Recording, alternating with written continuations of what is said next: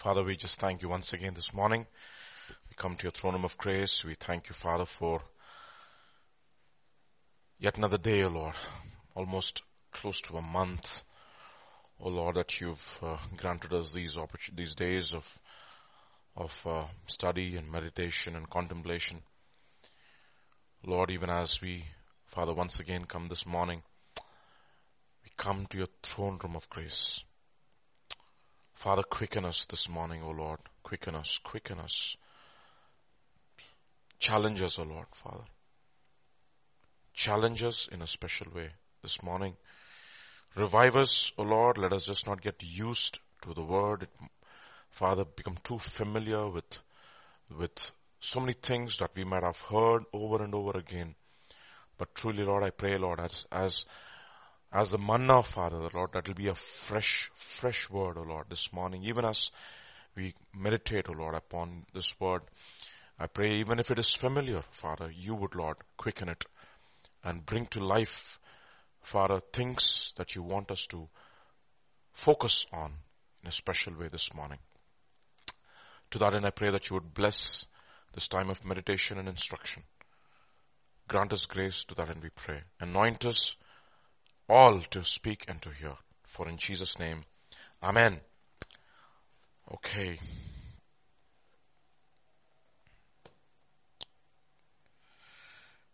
Yesterday, we looked at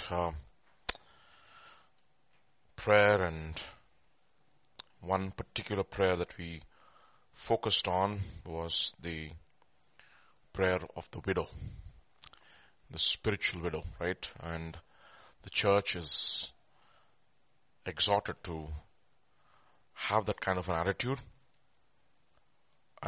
of absolute and total dependence on God. We looked at Psalm 66 last night, which says that if I regard iniquity in my heart, the Lord will not hear me. There's another powerful verse which I would draw your attention to this morning. If you will turn with me to Proverbs chapter 28, and if you can read it in the NIV, Proverbs chapter 28 and verse 9. Proverbs chapter 28 verse 9. It says, if anyone turns a deaf ear to the law, even his prayers are detestable. Is that NIV? Okay. Or another translation, or maybe NLT maybe would be good. Yeah. If one, excuse me? ESV, okay. If one turns away his ear from hearing the law, even his prayer is an abomination. You see, so that is the reason why it's so important for us to hear. It's the teaching of the word of God and prayer, intercession. Both are important. You see, it says, the word of the Lord appeared to Abraham. Scriptures spoke to Abraham. The word of the Lord appeared to Isaac, and then they built an altar.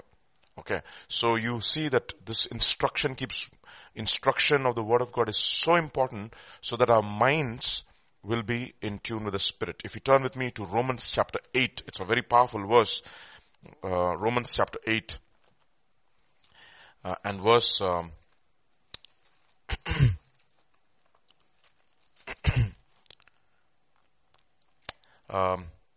verse 26 onwards. Likewise, the Spirit also helps us in our weaknesses, for we do not know what we should pray as we ought. Okay. But the Spirit himself makes intercessions for us with groanings which cannot be uttered. Okay. Now, so many people have a problem with this, but okay, let's not talk too much into that. But look at verse 27.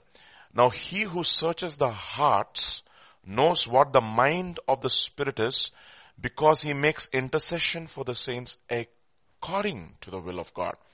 You see, and we know that all things work together, etc. So you see, the whole purpose of prayer is that our minds are in tune with the Spirit, and the Spirit will do nothing in vacuum.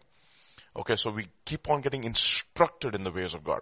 So actually, Proverbs chapter 28 verse 9 in one of the translations will say, if anyone turns a deaf ear to my instruction, even their prayers are detestable. You have the NLT? NLT? 28:9 in NLT. It's like, yes. Is this NLT? Yeah. NLT. The prayers of a person who ignores the law are despised. And modern translation, I found it very interesting. It says, if anyone turns a deaf ear to my instruction, even their prayers are detestable. Remarkable, isn't it? So instruction is very important. That is the reason why all scripture is God breathed, and it is profitable for doctrine, for reproof, for correction, for instruction in righteousness. Okay, so this is important for us to tune our minds to the Word of God, to the ministry of the Word and the ministry of prayer. Both go hand in hand, and we need to have our minds instructed in the ways of God so that we think the thoughts of God. And when we start thinking the thoughts of God, if you turn with me to John's Gospel chapter 15 verse 7, this is what it says. Okay, if you abide in me, okay, and my words abide in you, you will ask what you desire, and it shall be done for you. You see, when two agree, whatever you bind on earth will be bound in heaven. The point here is, but the point, how do we agree and on what we agree? There's a unity of the Spirit and there's a unity of faith. Okay, and the faith comes by hearing and hearing by the word of God, and therefore it says, if you abide in me and my words abide in you, whatever you ask, it shall be done. Again, chapter 15 verse 16. Look at what it says. You did not choose me, but I chose you and appointed you that you should go and bear fruit, and that your fruit should remain, so that whatever you ask, again, in my name, he may give you. Again, 1 John chapter 5 verse 13 onwards. 13 and 14. These things I have written to you who believe in the name of the Son of God, that you may know that you have eternal life, and that you may continue to believe in the name of the Son of God. So this is important. You just not believe once, you continuously believe. Now verse 14. Now this is the confidence we have in him, that if we ask anything according to his will, he hears us. You see, that is the reason why we need instruction. Okay, this is the will of God, your sanctification. This is the will of God. That you keep giving thanks at all the times. And again, 1 Peter chapter 2 will say, this is the will of God. If you turn there, very, very interesting will of God. So many places, but 1 Peter chapter 2 and verse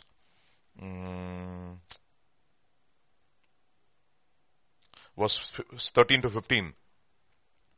Yeah. Therefore submit yourselves to every ordinance of man for the Lord's sake, whether to the king or as supreme, or to the governors, as to those who are sent by him for the punishment of evildoers and for the praise of those who do good.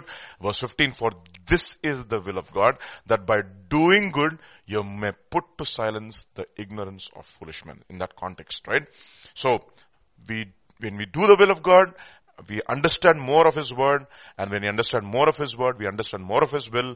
We get to understand his good, acceptable, and the perfect will of God, and then we begin to pray. And when we begin to pray, we know we have the confidence that whatever we ask according to his will, he hears us. It's okay. So last night we looked at the widow, right? There's a very interesting passage. If you turn with me to Isaiah chapter 47, if you will, Isaiah chapter 47, and if you can read from verse 3 onwards, or 4 onwards maybe. Oh, let's read from 3 onwards. Maybe from 1 onwards. Let's read that from verses 1 to 8. Yeah. It says, come down and sit in the dust, O virgin daughter of Babylon. Sit on the ground without a throne, O daughter of the Chaldeans, for you shall no more be called tender and delicate. Take the milestones and grind meal. Remove your veil. Take off the skirt, uncover the thigh, pass through the rivers. Your nakedness shall be uncovered. Yes, your shame will be seen. I will take vengeance. I will not arbitrate with a man. As for our Redeemer, the Lord of hosts is his name, the Holy One of Israel. Sit in silence and do and go into darkness, O daughter of the Chaldeans. And actually verse 7 and 8. Let's read verse 7 and 8. You said, I shall be a lady forever, so that you did not take these things to heart, nor remember the latter end of them. Therefore hear this now, you who are given to pleasures, who dwell securely, who say in your heart, I am, there is none besides me. I shall not sit as a widow, nor shall I know the loss of children. This is Babylon. Actually, Revelation 18 and verse 4 onwards. Actually similar. And I heard a voice from heaven saying, come out of her, my people, lest you share in her sins and lest you receive of her plagues. For her sins have reached to heaven, and God has remembered her iniquities. Render to her just as she rendered to you, and repay her double according to her works. In the cup which she has mixed, mix double for her. Verse 7 and 8, in the measure she has glorified herself, lived luxuriously, in the same measure give her torment and sorrow. For she says in her heart, I sit as a queen, and no widow, and I will see no sorrow. And verse 8 will say, therefore, her plagues will come in one day. You see, this is essentially the attitude of the last days church, if you will. In the book of Revelation chapter 3, you don't have to turn there to the Laodicean church. God says, you say that I'm rich and I don't need anything, but you don't realize that you are wretched, you are blind, you are poor, and you are naked. You see, therefore, the attitude of a widow, if you look at the spiritual widows of one who's completely dependent upon God. And upon these kinds of people, God builds his church. Okay. It's a remarkable thing. Upon these kinds of people, God builds his church. It's a spiritual condition. It's a spiritual attitude. If you turn with me to put this in context, turn with me to Luke's Gospel chapter 21, and let's read from verse 1 onwards. You know this very well. He looked up and saw the rich putting their gifts into the treasury. And he also saw a certain poor widow putting in her 2 mites. It's like, they say it's like 1/5 of a cent. Have you seen a cent? In Canada, you know cent, right? 1 cent. 1 cent se kuch nahi hota. 1/5 of that cent. Okay. Certain poor widow, she put on each cent is, each mite is 1/5 of a cent, and 2 cents make 2/5 of a, it's called a farthing. Okay. In Mark's Gospel, he talks about that. Very little. So absolutely poor. And he saw also a certain poor widow putting in her 2 mites. And then look at what it says. Next verse. So he said, most assuredly, truly I say to you that this poor widow has put in more than all. For all these out of their abundance have put in offerings. Notice that point. Put in offerings to God, for God, but she out of her poverty put in all the livelihood she had. So now the disciples, now this is remarkable, right? Jesus is there sitting at the temple and he's looking at all the people who are putting in offerings. And I believe he does this even today. Okay, when 2 or 3 are gathered in my name, I'm there in their midst. And if he's there in our midst, all of us who come to, the church is full on every Sunday, of course. Nowadays, we'll come to that. He's shut in all these offerings. If you have digital offerings, people are sending digital offerings. That's besides the point. The point here is, he says, she has given everything. And the disciples are shocked. They're totally shocked. Turn to Mark's Gospel chapter 12 and 13 verse 1. 13 verse 1. Then as he went out of the temple, one of his disciples said to him, Teacher, see what manner of stones and what buildings are here. And then you know what he says? Jesus answered and said to him, do you see these great buildings? Not one stone shall be left upon the other that shall not be thrown down. Now what inspired the disciple to make a statement like this? Okay. Now go back to Luke's Gospel chapter 21 and let's read from again verse 4 and onwards. Okay. See what happens. For all these out of their abundance have put in offerings for God, but she out of her livelihood, this is a poor widow, out of her poverty, put in all the livelihood she had. And the next verse, Then as some spoke of the temple, how it was adorned with beautiful stones and donations. Now look at this. How much did she put, Baba? She put 2 mites. What? Not even a brick you will get. Not even 1 grain of sand you will get. And you are saying, Lord, look at all these buildings. These buildings are made out of donations and adorned with beautiful stones. What are you talking about, this lady? And then Jesus says, these things which you see, the days will come in which not one stone will be left upon another. Everything will be thrown down. In other words, structures which is not built upon those people who have completely given themselves to God will fall. That's the whole idea. That's the whole point. God does not dwell in temples made with hands. We know that. But we are the temple of the Holy Spirit. And he said, destroy this temple and I will raise it up in 3 days. And they said, it took us 46 years and a lot of donations to build this temple, and you are saying that you are going to build it in 3 days. He was not talking about this temple. He was talking about the temple of his body. That is the reason why in 1 Peter chapter 2 he says, look at verse 4 onwards.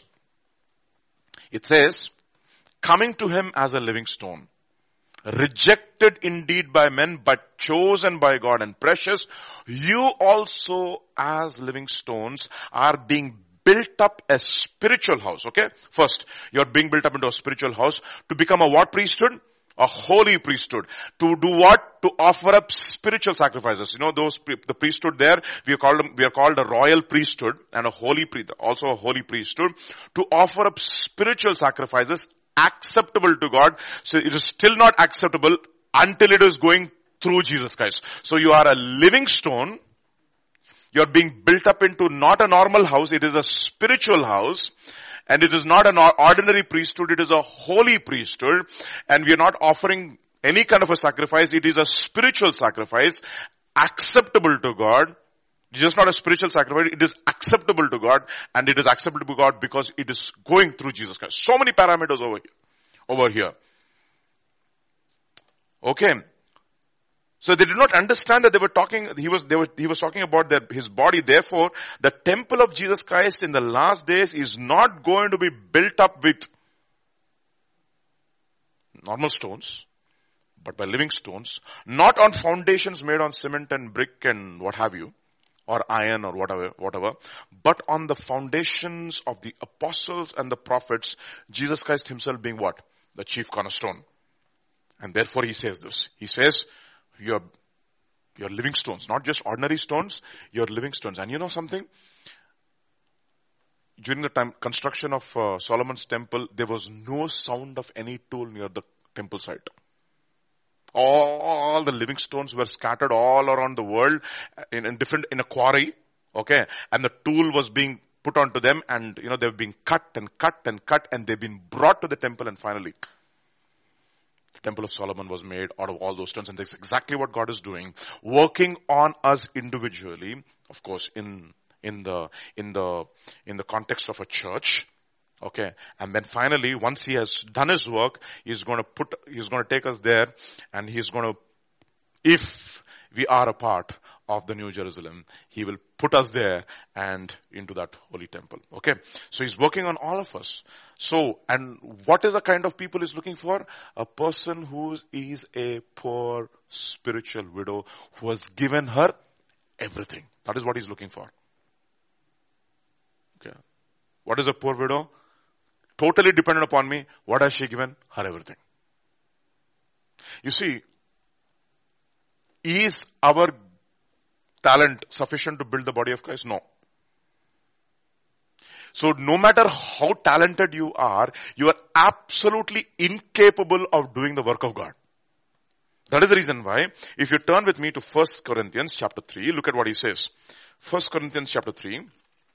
Actually, first, let us read 1 Corinthians chapter 1 and read from verse 26 onwards. Look at what he says. For you see your calling, brothers, that not many wise according to the flesh, Not many mighty, not many noble or called, but what God has chosen? But God has chosen the foolish things of the world to put to shame the wise, and God has chosen the weak things of the world to put to shame the things that are mighty. So these are the people he's using. And then he says, but if you really, really think that you're great, you know what should happen to you? 1 Corinthians chapter 3 now. Verse 18.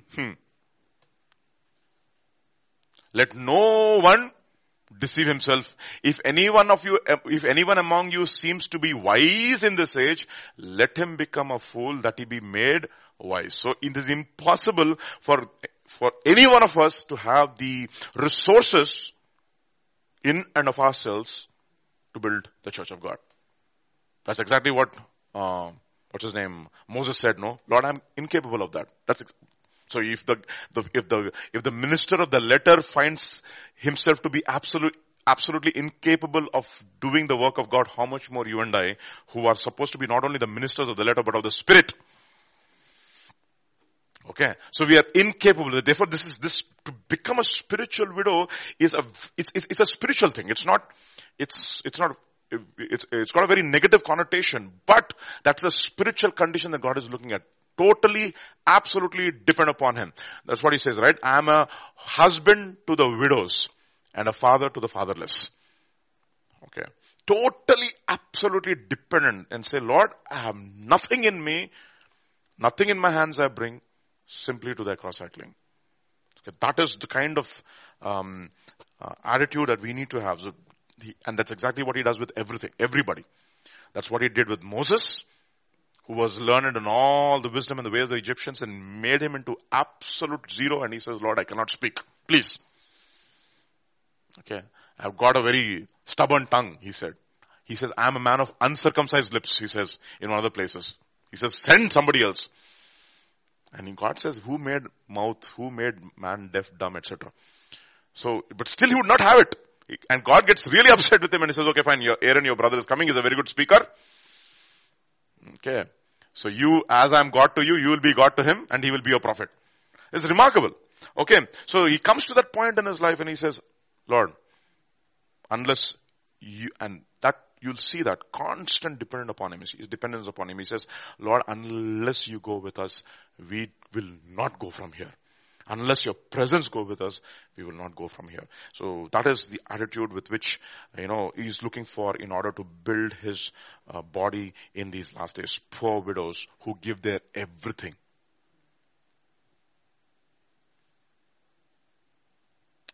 If you turn with me to Isaiah 18.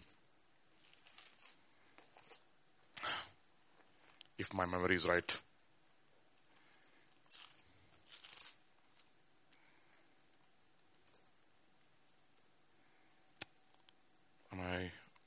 Sorry, not 18, Isaiah 19.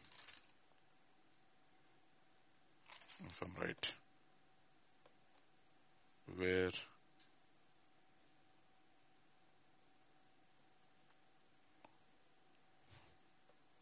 No. Hold on. 19. Where the offerings of a, all right. Okay, just leave it there, okay? Let's move to the next thing. So, he's looking for those attitudes, okay? So, therefore, the whole church of Jesus Christ in these last days is going to be built upon these kinds of people who have given their everything to God. Isn't it interesting that Jesus was watching the people putting all their offerings, and the only one person whose offering was accepted by God was the widows. Okay. And he was obviously he's not talking about money. He was talking about her giving herself. Therefore, if you turn with me to 2 Corinthians chapter 8 and verses 4 and 5, look at what it says. 3 to 5 actually. 3 to 5. For I bear witness that according to their ability, yes, and beyond their ability, they were freely willing, imploring us with much urgency that we should receive the gift and the fellowship of the ministering to the saints. And look at this, verse 5.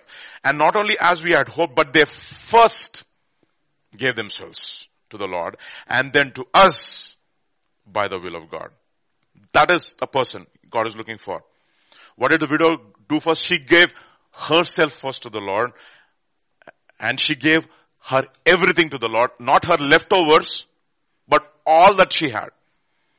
Okay. All that she had. Everything. Her best. Okay. You deserve my best, Lord. Okay. That's exactly what Anna was, right? Right from the time that she was 7 years from her marriage, she was there in the temple. Boy, the best of her life she gave to God. Not the dregs of her life. She could have gone and married somebody else. That's exactly the reason why he says the person who is living in pleasure is already dead even if she lives. And he's talking in the context of widows. You know that in 1 Timothy chapter 5. Right? So, the person who gave her best to the Lord. And that's exactly what God is looking for. Who are these people?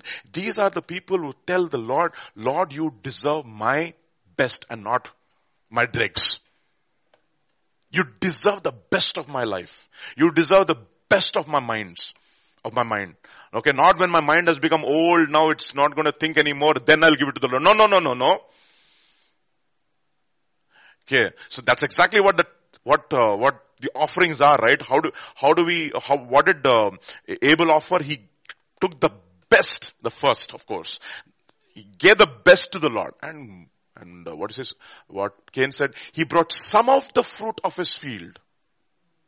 He doesn't talk about the quality of his offering. It only talks about the sum of the fruit of his offering. And then God looked at Abel and he accepted his offering, and he looked at Cain and he did not accept his offering. One of the reasons I feel very absolutely sure that what Abel gave was the best. Okay. It's like this, no? When you're giving an offering, it's a token of saying, Lord, I give you my everything. It's like this, no? I'll give you an example. Justin and I got married. Okay. So during the time of our exchange of the vows, one of the questions that, pastor gently asks, the pastor or the one who's conducting the marriage, what token of your love that you bring to your spouse or to this lady? He says, this ring. Okay. And he puts the ring and he says, with this ring, I make this covenant. What is the covenant? All that I have is yours. With my body, I honor you. Forsaking all others, I'm giving myself completely to you. That is the symbol of this ring. Okay. Right? Similarly, she also does the same thing. She also says, okay, this is the symbol. All that I have, I'm giving to you. I'm just completely dedicating myself to you. That is the symbol of the ring. So when Abel is coming with this offering, he's saying, Lord, this is an offering, this belongs to you, and with this I'm making a covenant saying that all that I have is yours.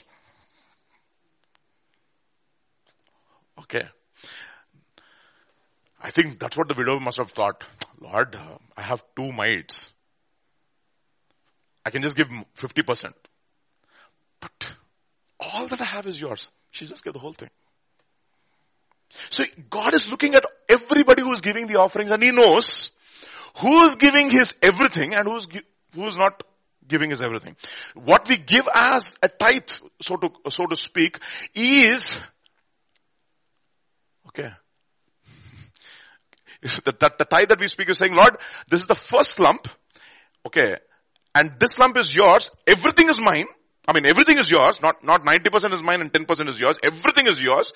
And when I'm giving you the first part, I'm acknowledging that all that I have is yours. Everything is holy. That's what he says. If the first lump is holy, the rest of it is also what? Holy. It is set apart for God. It is not that you will just spend it the way you want. You are still saying, acknowledging and saying, Lord, this is yours. I'm giving, this tithe that I'm giving is just a part of, it's a way of telling you that everything that I have is yours.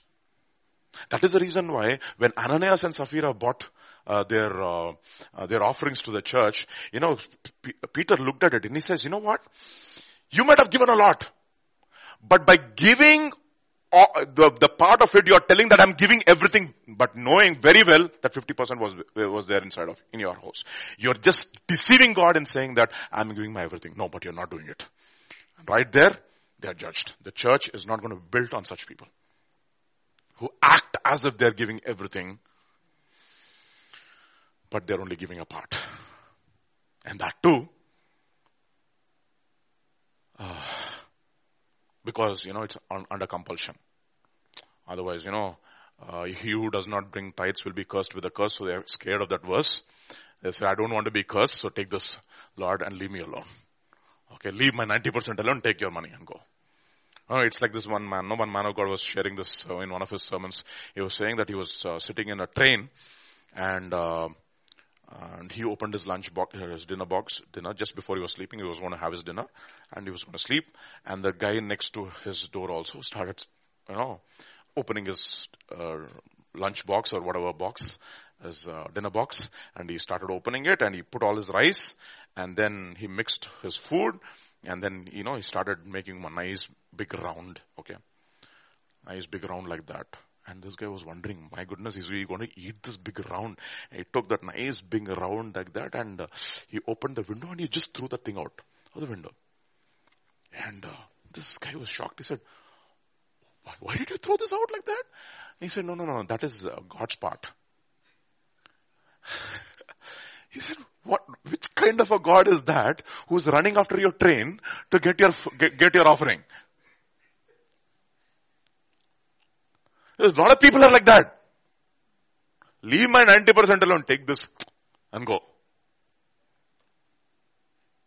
They're acting as if they're giving their whole to God, but what they're doing is they're just keeping something apart. That is not a spiritual widow. You understand what I'm talking about? If they're acting as if they're giving their entire thing to God. That's exactly what Cain was doing. He gave something and telling Lord, I'm saying whatever I've given you is as if I've given everything. And God says, no, I know your heart. You're not giving me everything. You do not love me with all of your heart. Okay. So God sees everybody's heart. Think about it. It's such a tremendous pressure for all. I mean, it's a tremendous test for all of us, right? How much we love money is exposed when we start giving our offerings. Really, I'm not talking about helping your brother or your sister. That's the secondary part. I'm talking about giving to God. My goodness, it's such a very serious thing. So when you're giving to God, what are you saying? As I said, it's the first part is holy. That means the rest of it is also holy. Meaning what? I'm acknowledging, Lord, this is yours and the rest is also yours. And I'm telling you that you are the Lord of my money. I am going to spend it the way you want me to spend it. And if you want me to give more of it, I'm willing to do it. That is the reason why in the new covenant, it is not ratio giving, it is proportional giving. The more you make, the more you should give off.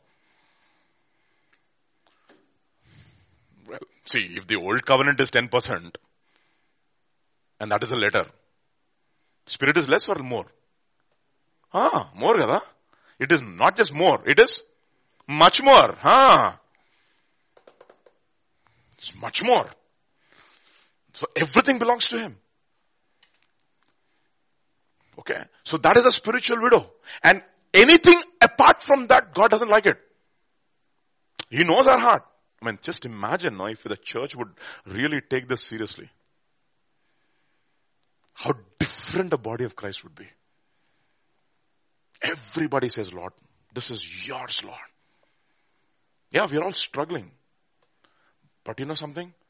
We begin to say, Lord, I do this by faith, knowing. What did the widow have? Tell me, think about it. She gave everything to the Lord. What does she mean? What does that mean?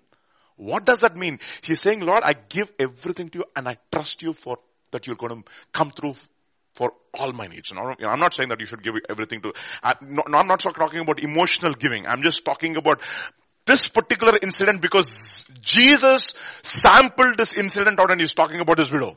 And therefore there's a lesson over there. And we don't take it lightly. It's not emotional giving. Some people are emotional and say, okay, fine, tomorrow, next month they will, they will take their entire bank account and, we are not talking about that. We're talking about the attitude. And most of the time, it is more easy to give once than to give consistently.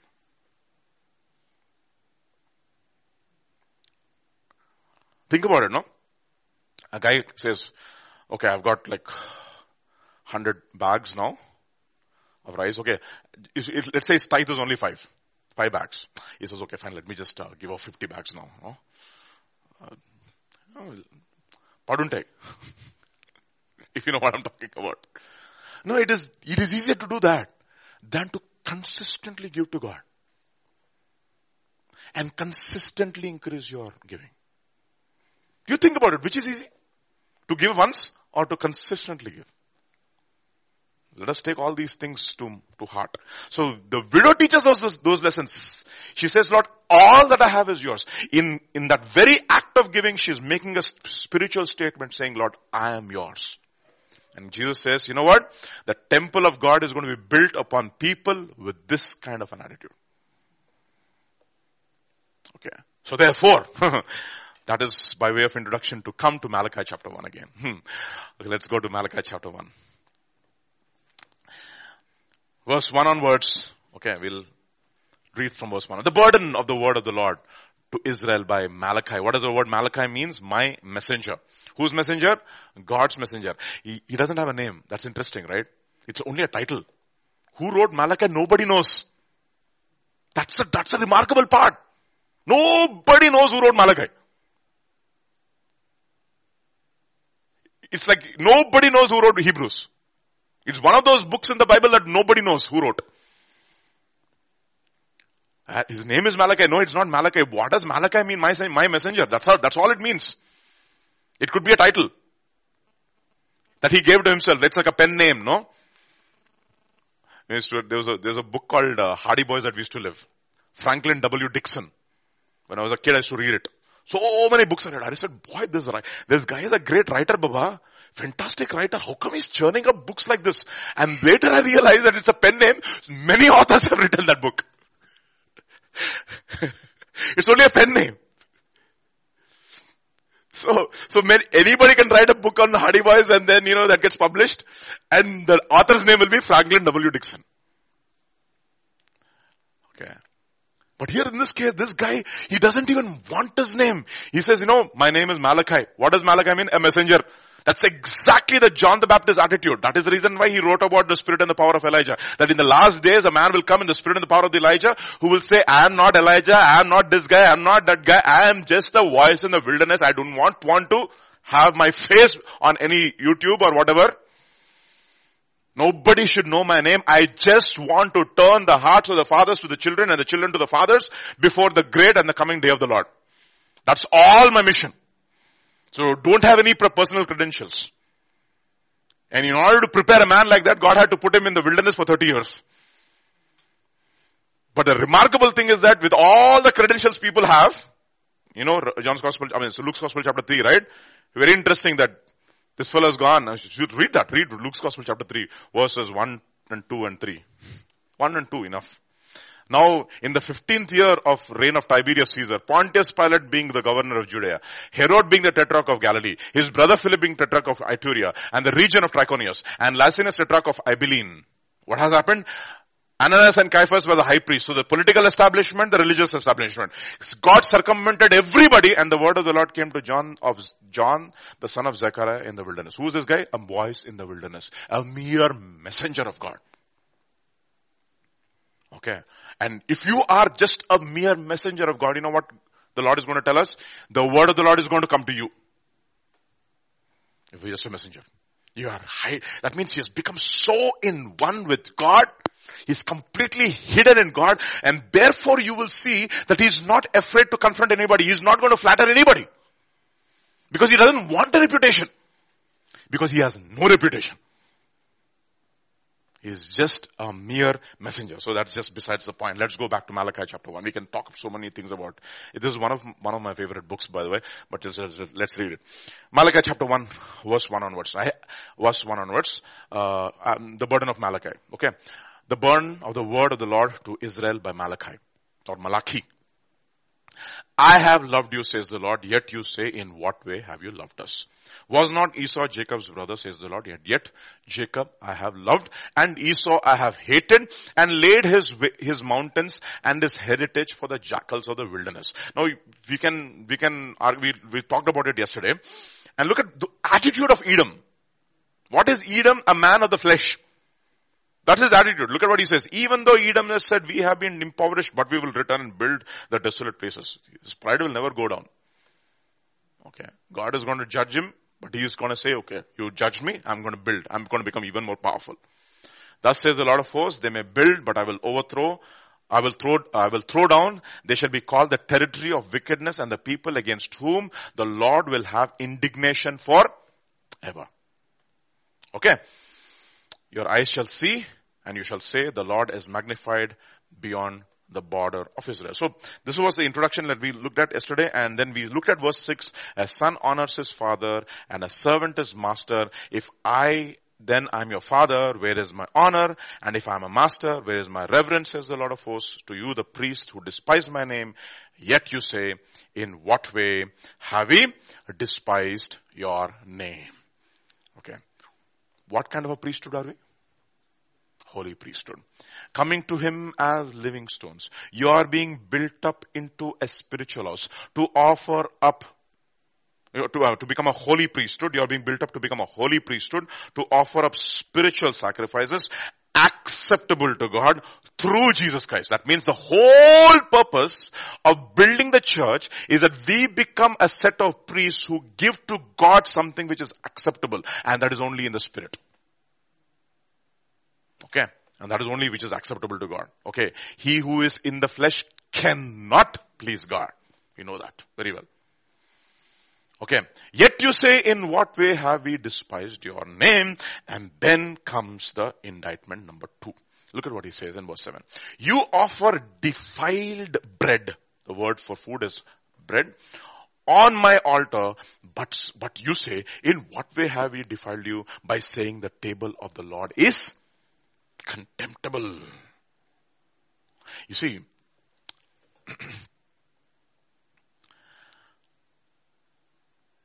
if you offer defiled food on my altar, this is like this, Malachi is this guy. He already preempts your objections. Okay.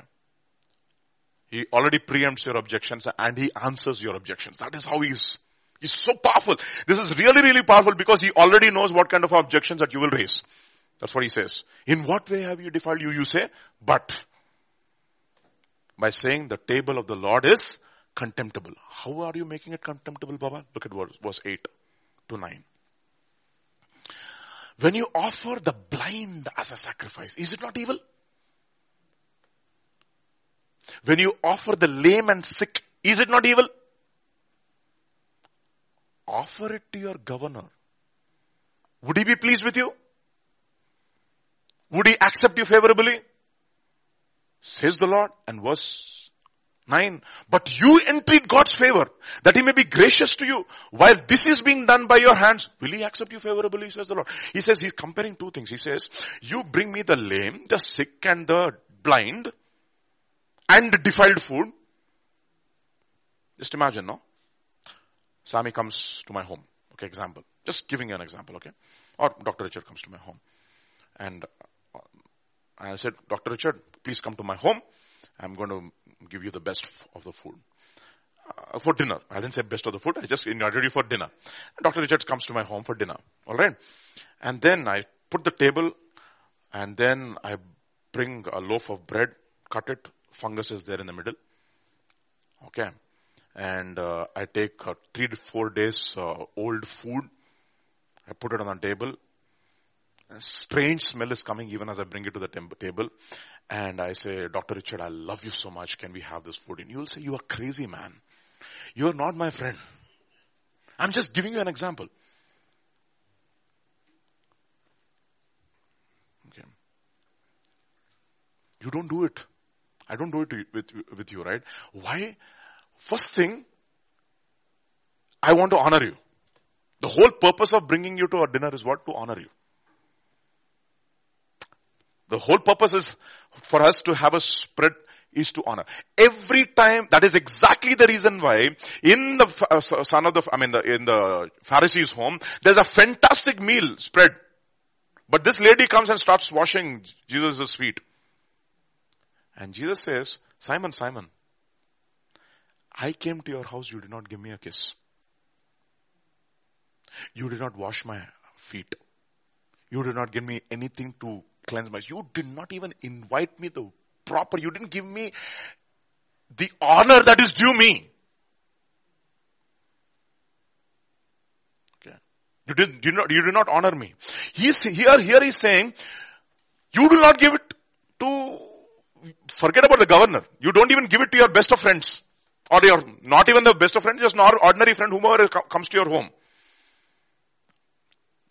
Just imagine, like for example, whenever we want to invite somebody, the kind of guest who's coming determines the kind of tension we have. Right? We need to be the best. We need to give the best. When they're coming home, they should feel comfortable. Otherwise, what will they think, Baba? Okay. See, you don't give the best to God, but you give it the best to somebody else. And God says, you know what? You honor men more than you honor God. You love the praise of men more than you love the praise from God. Because offering to God, who sees? Nobody sees. Offering to men, who sees? That fellow sees. Are you should go to Vijay's house. What a fantastic guest he is. Host he is.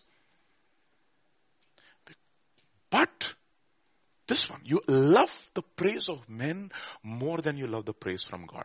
It is not that you're just the fact that you're giving me the defiled, lame, sick and blind. That is, I'm coming to that point. I'm looking at your heart. I'm seeing that you would not do that to your governor, but you do it to God. That means you're saying the praise and approval of men is more important than the approval of God to you.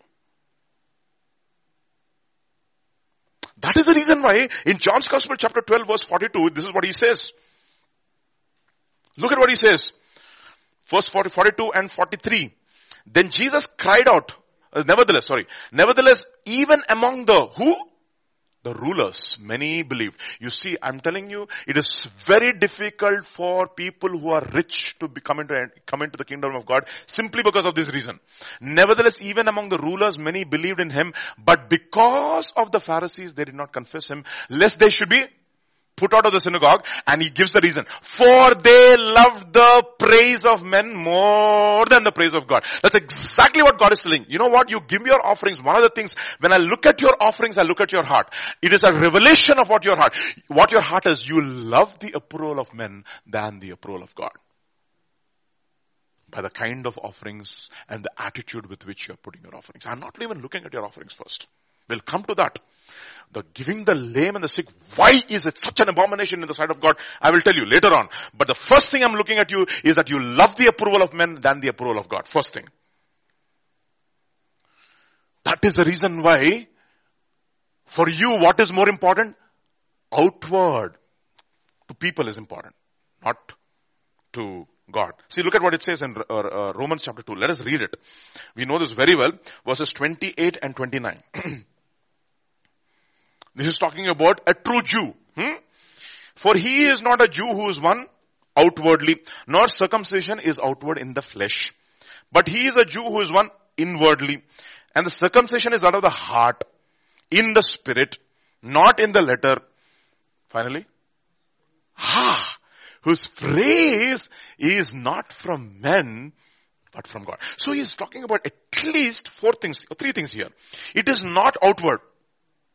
It is of the hidden person of the heart. That is the reason why he says, let not your adorning be that of the external, but let your adorning be that of the hidden person of the heart, the beautiful ornament of a meek, gentle and a quiet spirit, which in the sight of God is what? Very precious.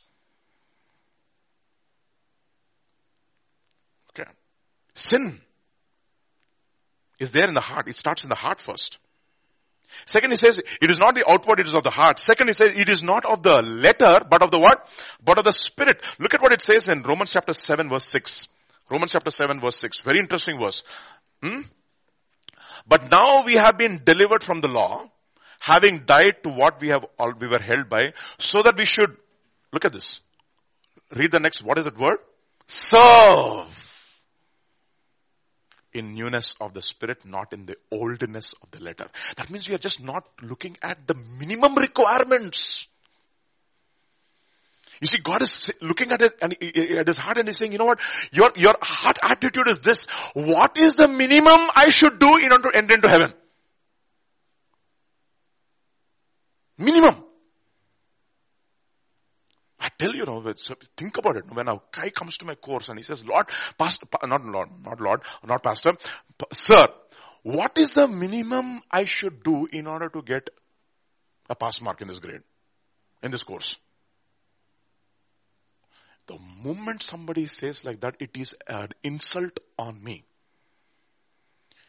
I look at him and he says, what do you think of my course? What do you think of this course? That you want to do the minimum and get by? How do I look? I've started a charitable organization called Take Grade and Go. No. It's an insult. That means you're saying, sir, I'm not interested in your subject, okay? I know that you're a cool grader. Just give me my grade and let me go. What is the minimum I should do? To pack ho jaake nikal ja tu yahan se. First, I don't have to say all those things, but I really get upset. Really get upset. And a couple of students came to me and I flung them. I gave them an F. Okay. They came to me and he said, sir, it'll look very bad on my resume. See, he's not even concerned that he did not like the course.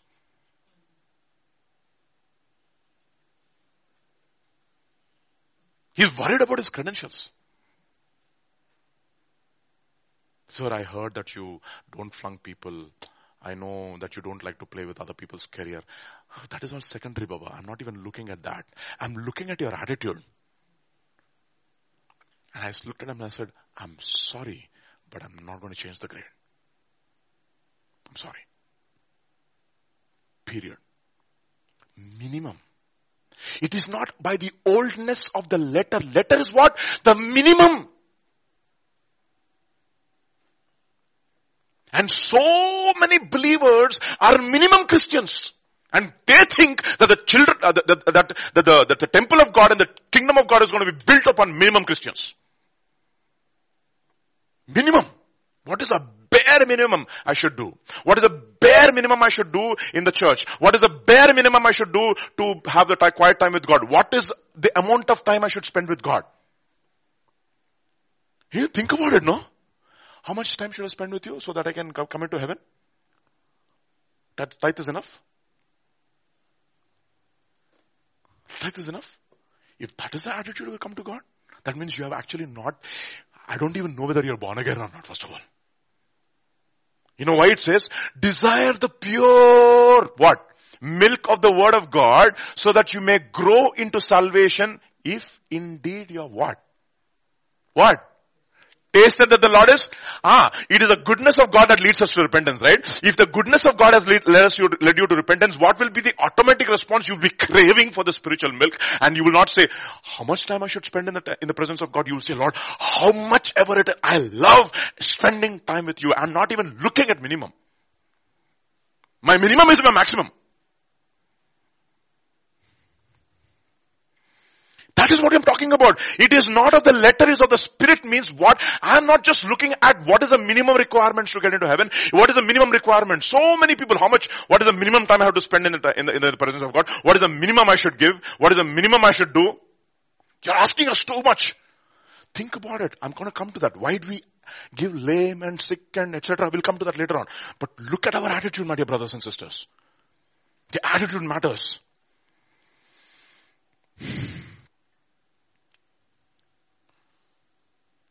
Look at one guy, this is so crucial for us to hear from God.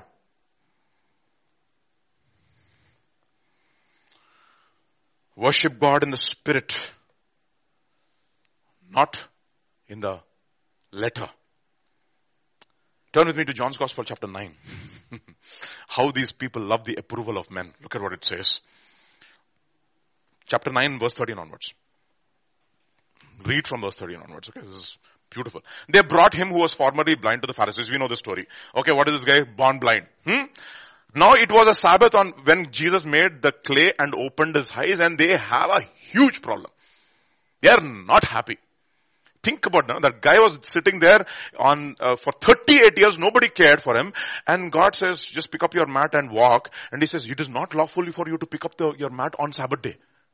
This is exactly what is happening over here. Let's move on. Verse 15. Then the Pharisees also asked him again, how he had received his sight. He said to him, he put clay on my eyes, and I washed, and I see. Okay. Therefore, some of the Pharisees said, this man is not from God, because he does not. Remarkable, isn't it? Remarkable. Turn with me to Matthew chapter 5, verse 7 to 11. Actually, no, 15, 7 to 11, not 5, 15, 7 to 11. Hypocrites. Well did Isaiah prophesy about you, saying, these people draw to me near to me with their lips and with their mouth, and honor me with their lips, but their heart is far from me. Heart is far. And then he says, next verse. Verse 9. And in vain do they worship me, teaching as doctrines, what? The traditions of men. The traditions of men. Traditions of men. That's what is important to you. The traditions of men has become important. Now go back to John's Gospel. He put clay on my eyes, and I washed, and I see. And the next verse. Therefore, some of the Pharisees said, this man is not from God because he does not keep the Sabbath. Others said, how can a man who is a sinner do such things? And there was a division among them. They said to the blind man again, what do you say about him who opened your eyes? He said, he's a prophet. I am very clear. He's a prophet. Born blind. I cannot see. It is impossible that anybody who was born blind can see like this. Unless God is with him. Next verse.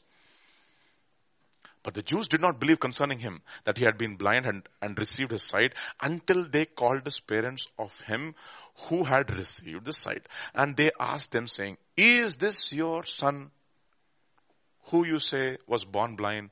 How then does he see? Now look at the parents' answer and look at how John records this. His parents answered and said, we know that this is our son, that he was born blind. But by what means he now sees, we do not know, or who opened his eyes, we do not know. He is of age, ask him, he will speak for himself. And then he says, the next verse 22, his parents said this because they feared the Jews, for the Jews had agreed that already if anybody confessed that he was Christ, he would be put out of the synagogues. That's the problem. You like the honor of men more than the honor of God. But thank God, the guy who experienced the miracle, he's not like his parents. Therefore his parents said, he is of age, ask him. Next verse. Verse 24. So they again called the man. Look at the hypocrisy over here, okay? Look at this hypocrisy of these Pharisees, okay? So they again called the man who was blind and said to him, give glory to, till now you like the glory of men. That is the whole reason why you are telling them, right? You should not honor this man, otherwise we will put you out of the synagogue. So you like the glory of men. Now you are hypocritically saying that you like the glory of God. Give God the glory. We know this man is a sinner. And he says, he answered him, whether he is a sinner or not, I do not know. One thing I know, I was blind, but now I see. And then, look at this. Then he said to them again, what did he do to you? How did he open your eyes? They're getting so frustrated now that this guy is not going to change his testimony. He answered them and said, I told you already and you did not listen. Why do you want to hear it again? Do you also want to become his disciples? You see? Do you also want to become his disciples? They get so upset because to become his disciples, the Sanhedrin, it's exactly what happens to Nicodemus. He goes in the dark. You know why he goes in the dark and he goes out in the dark and never becomes a disciple of Jesus? Simply because he likes the praise of men than the praise that comes from God alone. Then they reviled him and said, you are his disciple, but we are Moses' disciple. We know that God spoke to Moses. As for this fellow, we do not know where he is from. And then the next verse. The man answered and said to him, why? This is a marvelous thing that you do not know where he is from. Yet he has opened my eyes. He's like sarcastic. పైనుంచి దిగి రానివాడైతే నా కళ్ళని ఎలా తెలుస్తాడు అసలు? దిగొచ్చినాడే అంతే కదా. He's come from above for sure. Otherwise it is impossible. But you don't want to listen to him. Now we know that God does not hear sinners. He knows very well. God does not. But if anyone is isn't that amazing? This guy knows about worship. We are the circumcision who worship God in the Spirit, rejoice in Christ Jesus, and have no confidence in the flesh. He knows it is of the Spirit, not of the letter. Now we know that God does not hear sinners, but if anyone is a worshipper of God and does his will, he hears him. Why am I putting all this to come to this point? And look at the next verse. Since the world began, it has been unheard that anyone opened the eyes of one who was born blind. If this man were not from God, he could do nothing. Anangan వాళ్ళు ఏమంటారు? Next verse. They answered, you are completely born in your sins, you fellow. Are you teaching us? And they cast him out. And look at the next verse.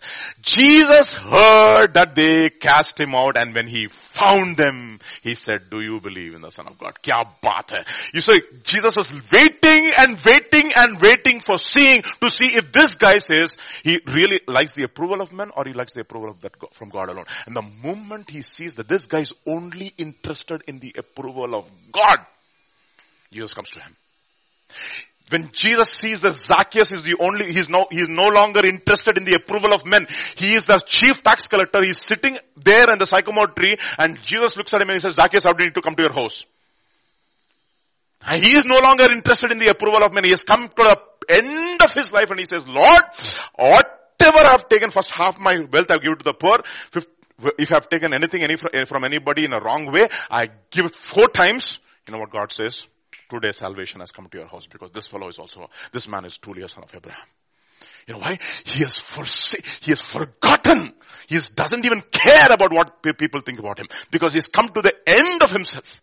That is the reason why fear of man is a snare, my dear brothers and sisters. It's a snare.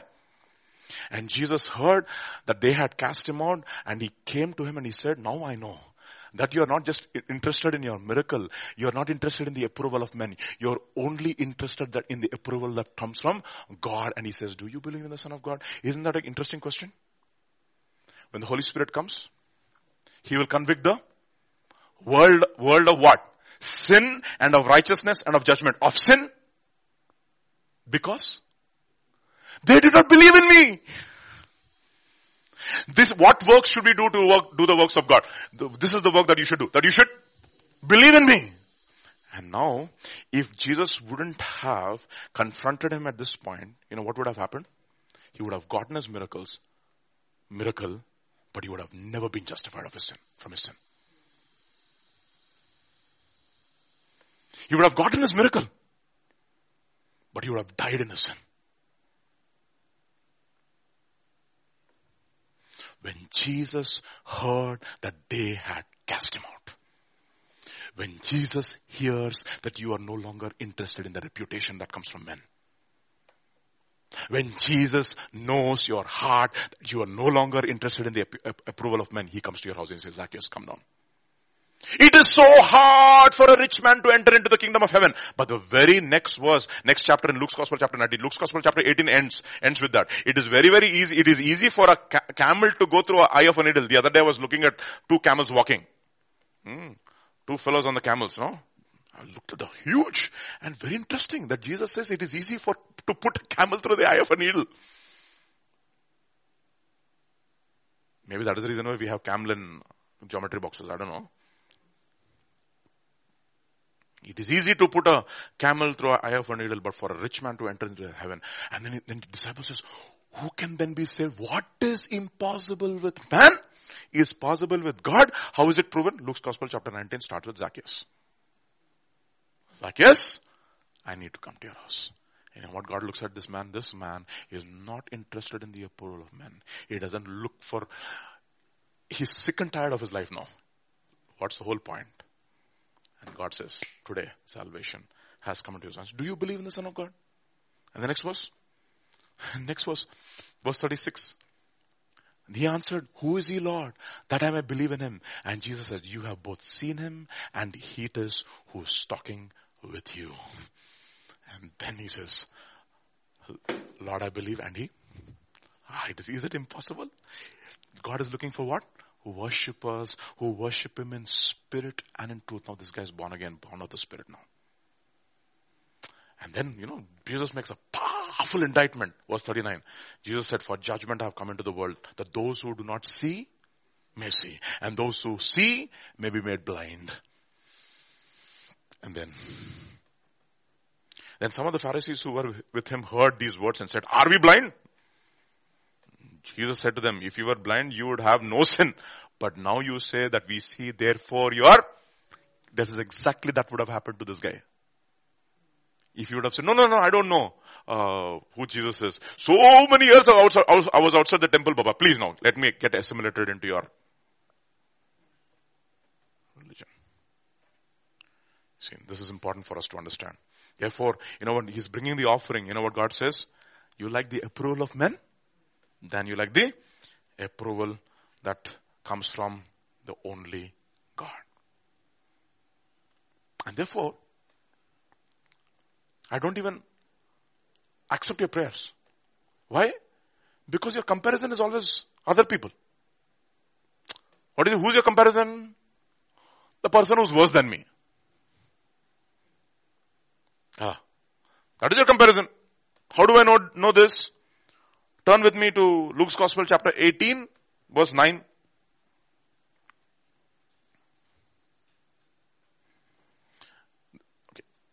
Verse 9 onwards. He spoke a parable to some who trusted in themselves and they were righteous and despised the others. Two men went up to the temple to pray.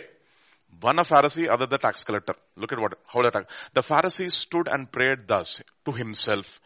God, I thank you. God, I thank you like that I'm not like. Who's your comparison, Baba? Standard Evero? That tax collector, that is my standard.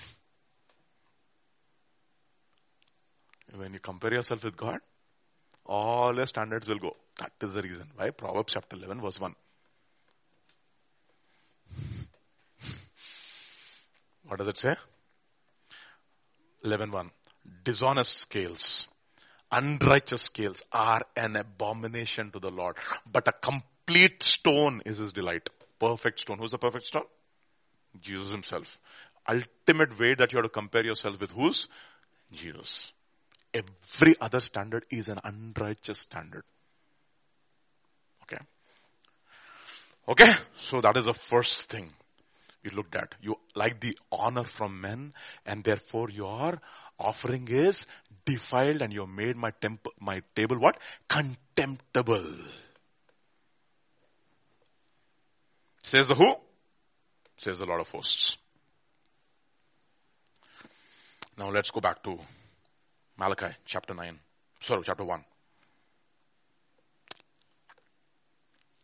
Verse 9. But now entreat God's favor that he may be gracious. While this is being done by your hands, will he accept you favorably, says the Lord of hosts? Sorry. Why will he not accept you like that? Why doesn't he accept the lame and the blind and whatever? We need to ask these questions. What is he getting at here? What is such a big crime? If I don't give the best to God. What is such a big crime? What did I commit here? Just turn to chapter 1 and verse 13 onwards. We'll look at it.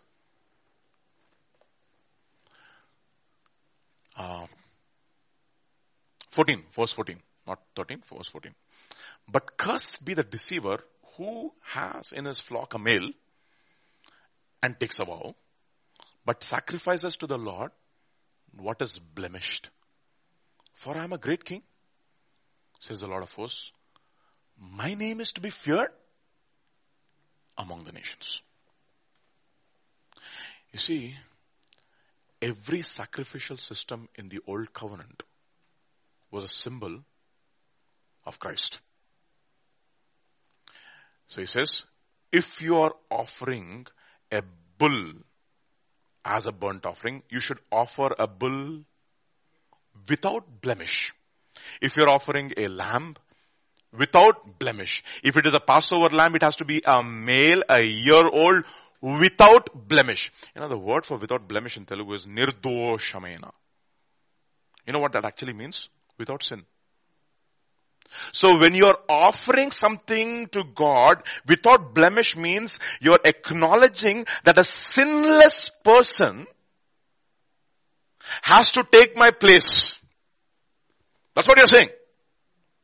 When you're offering it as a burnt offering or any other offering, burnt offering or what is called a peace offering or for the atonement, etc., whatever you're doing or a trespass offering, whatever offering that you're doing, one characteristic is common. It has to be something without blemish.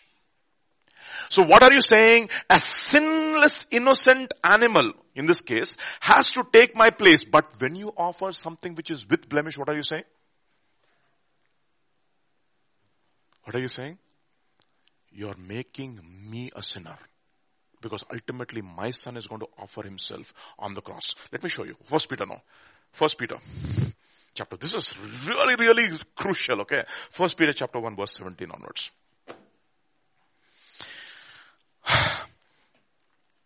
And if you call on the Father, who without partiality judges according to each one's work, what should you do? Conduct yourselves throughout the time of your stay here in fear. How will you do that? Verse 18. Knowing that you were not redeemed with corruptible things like gold and silver from your aimless conduct received by tradition from your forefathers or from your fathers, but with the precious blood of Christ as of a lamb without blemish and without spot. Now, when you are bringing a lame and a sick and a blemish animal into my temple, you know what you're saying? My son is not precious. In fact, he's a sinner. That's what you're saying. You're making God a liar and a sinner. That is what you're doing. When you're saying anything goes with God, that means you're saying my God is just like any other God. You're profaning my name. Go back. Malachi chapter 13 and verse 14. Look at what it says. Sorry, 1 verse 13. Verse 14. Chapter 1 verse 14. And my name is to be feared among nations. And when you bring this, you know what you're doing? You're calling my son was not without spot or without blemish. He was full of. That means you're just lowering down my standards. And you're making me just like any other people. Any other God. That is the reason why, you know what Jesus tells the Pharisees? Don't ever think that I have come to abolish the law and the prophets. No. I have not come to abolish the law and the prophets, but to fulfill the law and the prophets. And if any one of you relaxes the least of these my commandments and teaches others, will be called what? Least in the kingdom of heaven.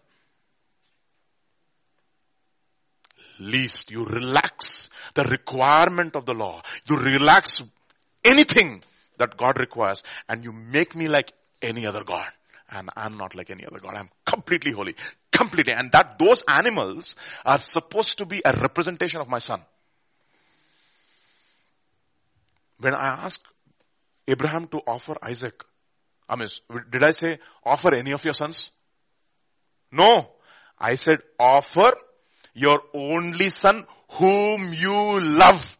And that fellow, till that time, he never created any problem to you. I want that guy to be offered. That means he's a representation of ultimately who Christ is going to be. A sinless sacrifice. He had to be. You know what? By doing that, you are actually discrediting the entire work of my son on the cross. Turn with me to Hebrews chapter 5, please. Hebrews chapter 5, verse 7 onwards. Actually, verse 6 onwards. Hebrews chapter 5, verse 6 onwards.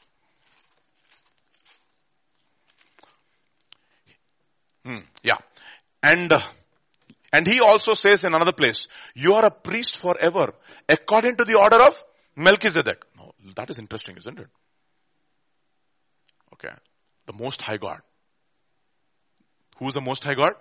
Priest of the Most High God? Melchizedek. Where do we get introduced to him? In Genesis chapter 14. He is called the priest of the Most High God. That is the first time the word the Most High God is used in the entire Bible. That means he is the God above all gods. And who is Melchizedek? He is a priest of the Most High God. And he is the only person who can offer to God sacrifices which are acceptable. And you know that Melchizedek, what he did when he was in the days of this flesh, verse 7, who in the days of his flesh, when he had offered up prayers and supplications with vehement cries and tears to him, who was able to save him from death and was heard because of his godly fear. Why did he offer up so many those kinds of prayers? Simply because he said, Lord, I cannot sin. I cannot sin. If I sin, I will die in my sin. I did not come to die in my sin. I came to die for sin, and therefore I have to be completely sinless. I have to become sin. He became sin for us. And in order to become sin, can you imagine? In order to become sin, he had to be sinless. What a God. And you know, when you offer all these things to God, you know what you're doing? You are bringing down the sacrifice of my son. That's exactly, look at that in the new covenant also, no? When we give not the best to God, what are we saying? Your sacrifice was not that great. That's exactly what you're saying. When we do sloppy work, when we're not serious about our walk with the Lord, when you don't come on time to church, it's okay. It's okay. What you're doing?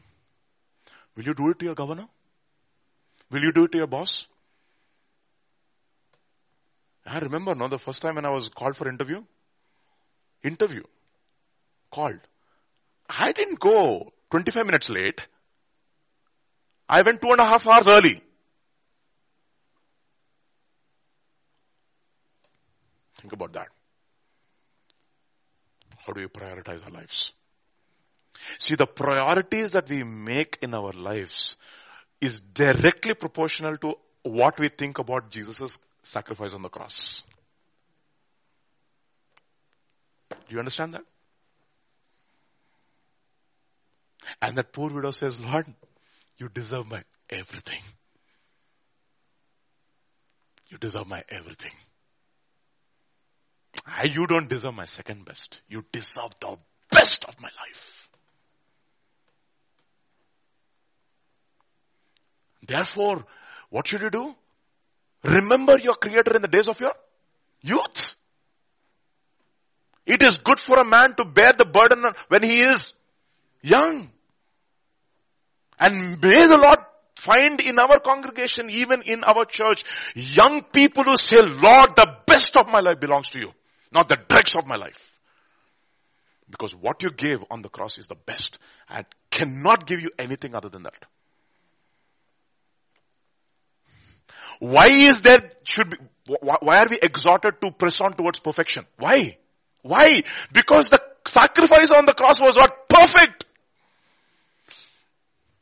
Why is this pressing on towards perfection? Why is this pressing on towards maturity?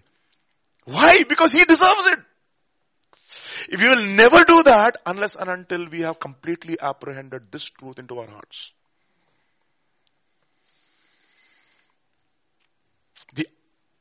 When we give these kinds of sacrifices to God, we despise the offering of the Son on the cross. Because on the cross, he completely vindicated his name. What was his name? His name is holy, righteous. He is a God who forgives the iniquity and trespass, etc. And he visits the iniquity of the fathers. He will no way let the guilty go unpunished. And on the cross, he vindicated the name of God. And when we offer something which is less than what is the requirement of God, you know what you're doing? You're saying, that sacrifice on the cross was nothing. Ultimately, it is that which determines how we behave. A lot of people in the body of Christ, They don't have this. Why? Simply because they've never understood how much Jesus had to go through.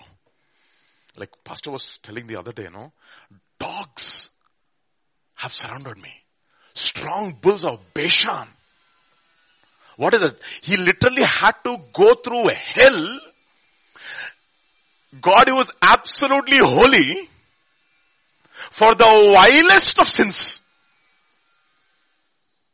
Sins that you cannot even imagine. That is the reason why Art Katz, in one of his famous sermons called God Crucified, he talks about, you see God on the cross. You know what he says? You see that God on the cross, absolutely clean and pure. Absolutely in his thoughts he was clean. In his thoughts he was pure. He never had any kind of an ill motive towards anybody. He might have had temptations, but he never had impure thoughts. Can you imagine that? You can be tempted, but never have impure thoughts, because if he would have sinned even in his thoughts, then he would have become a blemishless, a sacrifice of blemish.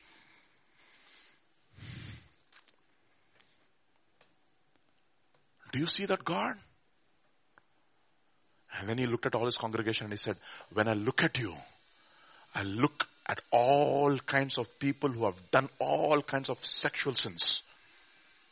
And that God, who did not commit even a single thought which is impure, died for you. You have no idea what it was for the Son of God to bear that shame and that guilt. He hung naked to cover your nakedness. And you wouldn't believe what happens to the translator. She just breaks down and she cries. Right there. She can't handle it anymore.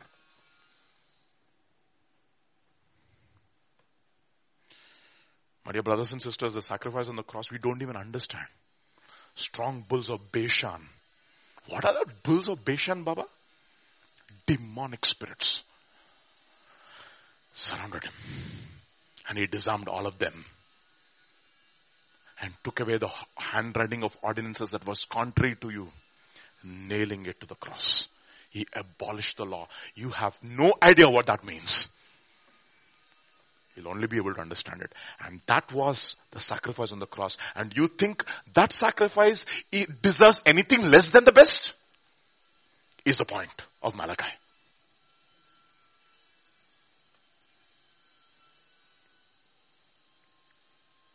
And then he comes to the point, there's a central theme around which this whole prophecy is based upon.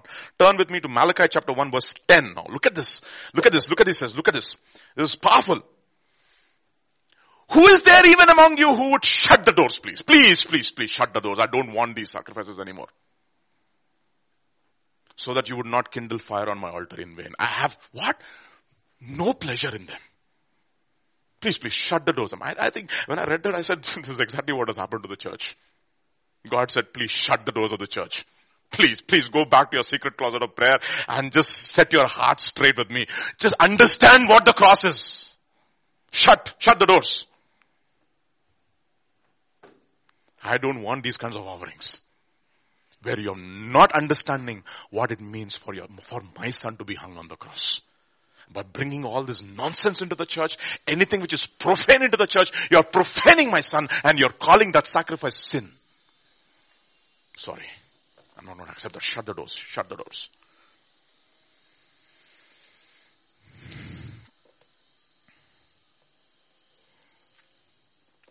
And verse 13. Look at what happens because of all this. This is the attitude. And you say, oh, what weariness. It's a burdensome exercise, Papa. That means you lost all your love for God. So, see, how did it start, this whole thing? In what way have you loved us? That means you don't have any love anymore. You don't have any love anymore because you do not know how much I paid for you. You do not know.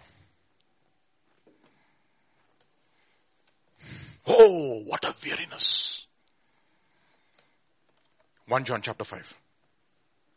Verse 1 onwards.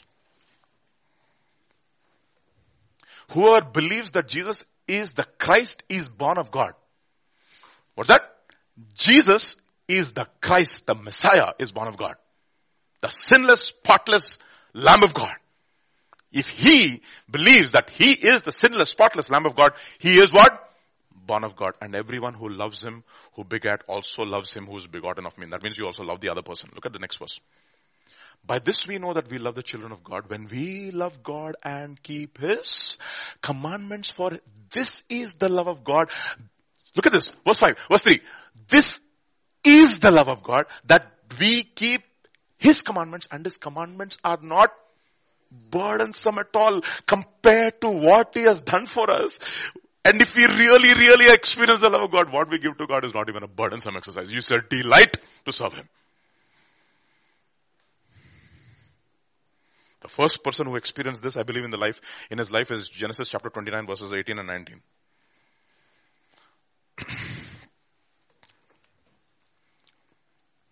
Now Jacob loved Rachel. So he said, I will serve you 7 years for Rachel, your daughter, your younger daughter. Your younger daughter. And Laban said, it is better that I give her to you. Look at Laban, is very, very, very smart. He didn't say that I'm going to give her to you. I'm going to certainly give her to you. Did he say that? Okay. See, you serve me 7 years, Rachel is yours. No. He's just making vague promises. It is better that I give her to you than I give her to anybody else. But it is not a confirmation that he's giving her to him. You fool. Read the fine print. Nutcase. You're blinded by love. He's taking you for a ride. It is better that I give her to you than I should give her to another. Is it a confirmation that he's going to give her to him? No! I know. तू तो मेरे जाल में फंस गया रे भाई तू. हो गया. Stay with me. And look at the next verse. So Jacob served 7 years for Rachel, and they seemed only a few days to him because of the love he had for her. This verse is given to us, I believe, because Paul reads this and he understands the spirit behind it. And therefore, I believe he understood the spirit behind this verse, and he writes 2 Corinthians chapter 4. That's a very strange way of saying it. 2 Corinthians chapter 4 verse 16 onwards. Look at what he says. Laban did not promise Rachel, but God promised me his son. Did he not? God promised me anything. He's not like Laban. He doesn't say today I will give, tomorrow I will not go. He doesn't say it is better for me to give her to you than to give. That is not a confirmation, Baba. Therefore we do not lose heart, even though our outward man is perishing, yet the inward man is being renewed day by day. For our light affliction, which is only but for a moment. Baba, what is your light affliction? 39 times slashes from the Jews for so many, at least 4 or 5 times if I'm right. In the perils of water, in the perils of false brethren, in the perils of Jews, in the perils of the Gentiles, in hungers often, in fastings often, in nakedness, in sword. What is that? Light affliction. You know why? Because of the love that I have for my Father and for my Jesus. 7 years is just like a few days. देखते देखते हो गया 7 साल. मिला Rachel? नहीं. उसको shock मिला. Shock लगा रहे. पूरा पिला के, अच्छा सुला के, शॉक दे दिया. मामा जी ने. मामा जी बोलते ना? क्या बोलते हैं हिंदी में? ससुर जी ने. बाबा. ससुर जी ने बहुत बड़ा नाटक कर दिया. Just imagine, no? It says, and he got up in the morning and behold, it was Leah. Shock of his life. That's what will happen to so many people. They think that they're serving God. They'll get up in the morning and behold, it'll be something else.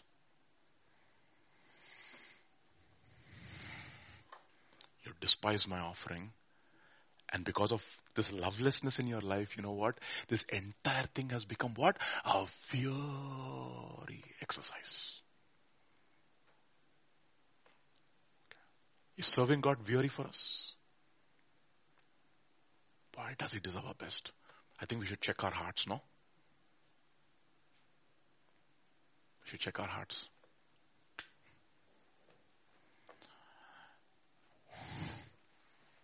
The rulers of this world promise a lot. Gives nothing. Ultimately, it is only death. It's fine print. I mean, I bought an insurance, okay, medical insurance. Some from ICICI Lombard. I just bought this medical insurance, and that lady, after I bought, initially she said, "Sir, this is so good, sir. This is so nice, sir. See this is that, sir. This is this, sir." I was like, "Oh my goodness, this is the best medical insurance in my life. I have never seen anybody speaking to me so nice." After I bought the medical insurance, she gave me another call. "Sir, I have to tell you something. This is not clear. This is not covered. This is not covered. This is not covered. This is not covered. This is not covered." I said, "What the heck is covered then?"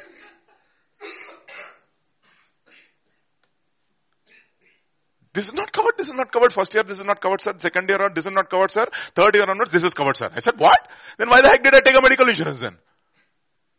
But I have to take it anyway. You take life insurance. Why? After you die, you will get so much money. If after I die, why do I need that money? What are you talking about, Baba? See, that is what the world promises us. You know what God says? In me, there is life. Outside of me, death. He who has the Son has what? Life. He who does not have the Son does not have life, but the what? Wrath of God abides on him. Do we have him? Do we love him? You know what the widow says? "Lord, all is yours, Lord. All is yours." And Lord looks at that and says, "You know what? My kingdom is built upon people like this man. My kingdom is built on people like this." And do you think these kind of widows, when they pray, will not answer them? For given their everything to God? Come on. So those kinds of people put us to shame, no? Think about it. Think about our entire life till now. Have we given our best to God?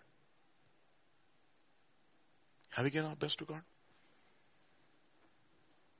You know, Zach Punan often gives this example, in his messages. He says, if you have 3 children in your home, first fellow is extremely brilliant. You have to send him to Harvard. Second fellow, also very brilliant. Send him to maybe Oxford. I'm using Harvard and Oxford for universality, okay? IIT बोले तो किसी को समझ में नहीं आता आजकल, ठीक है? तो Oxford, Harvard. This guy, it's okay. It's not a very good. तू इतना bright नहीं है, brilliant नहीं है. इसको कहाँ पर भेजता है? Bible college. By sending that fellow to Bible college, you know what you have done? You have called my son useless. That's what you have done actually. There's a representation. You making a decision speaks how much you think about my son's sacrifice on the cross. That's what it means. Every decision that we make, that is the reason why when at the threshing fold of Aruna, that Jebusite, what's his name, right? Some Jebusite that fellow is. I forget his name. Aruna the Jebusite. Okay, his name is Aruna the Jebusite. Okay, Aruna the Jebusite. Okay, Aruna the Jebusite. He says, Master, take it for free. He says, I will not give to God that will cost me what?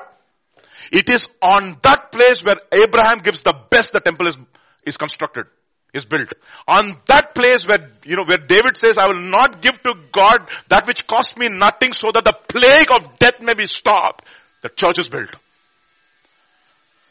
And on those people who make a covenant of God with sacrifice, the church is built. Who say, Lord, you deserve my best or nothing at all. Nothing but the best. So you say, you know what? My body is the temple of the Holy Spirit, right? Therefore, if your body is God's temple, preserve it as holy. Otherwise, if you destroy this, God will destroy you. Because I'm there inside of you as a deposit.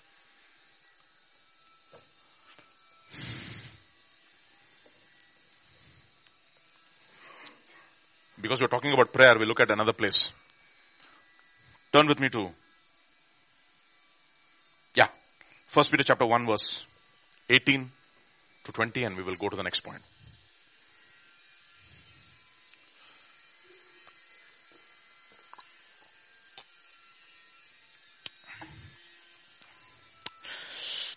Knowing that you were not redeemed with corruptible things like gold and silver from your aimless conduct received by tradition from your fathers. You know something? Your life before Christ was what? Aimless. Are no re. My aim was to go to Max Planck Institute. If you don't have your aim as Christ, you are missing and if as long as you miss the mark, you are sinning. Right there is the gospel. But with the precious blood of Christ as of a lamb without spot and blemish. And look at the next verse. He indeed was foreordained. You know what? When did God decide to give the best? Before the foundation began. That is the point here. Before the foundation began, he said, I'm giving the best. That's the reason why it says, God so loved the world that he gave. But was manifest in these last times for you, who through him believe in God. Who? Through him believe in God, who raised him from the dead and gave him glory, so that your faith and your hope are in God. And therefore, if ever we in our life don't give our best to God, you know what we are saying? This man who died on the cross was just an ordinary man. It's no different from anybody else. There is only one mediator between God and man, the man Christ Jesus. You want to know about this man? Look at what it says in Hebrews chapter 1. Verse 1, 2 and 3. 7 things. God, who at various times and various ways spoke in times past to the fathers by the prophets, has in these last days spoken to us by his son. Okay, who's this one, Baba?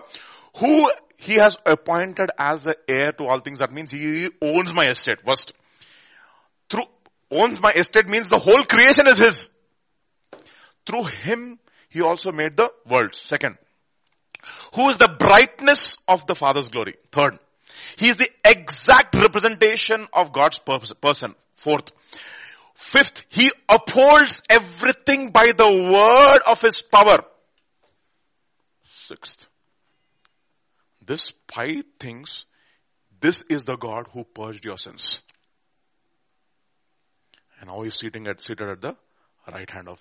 So if you ever think that some ordinary person was there on the cross, this is the creator of the universe who is there on the cross. That's what he's trying to say. Therefore, he deserves my best. Because we are speaking in conjunction with prayer, and I'm going to finish with this last thought. Turn with me to Malachi chapter 2. Verse 13 onwards.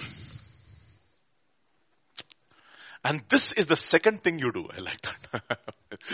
Okay, that is the second point. Okay. You cover the altar of the Lord with tears. With weeping and crying.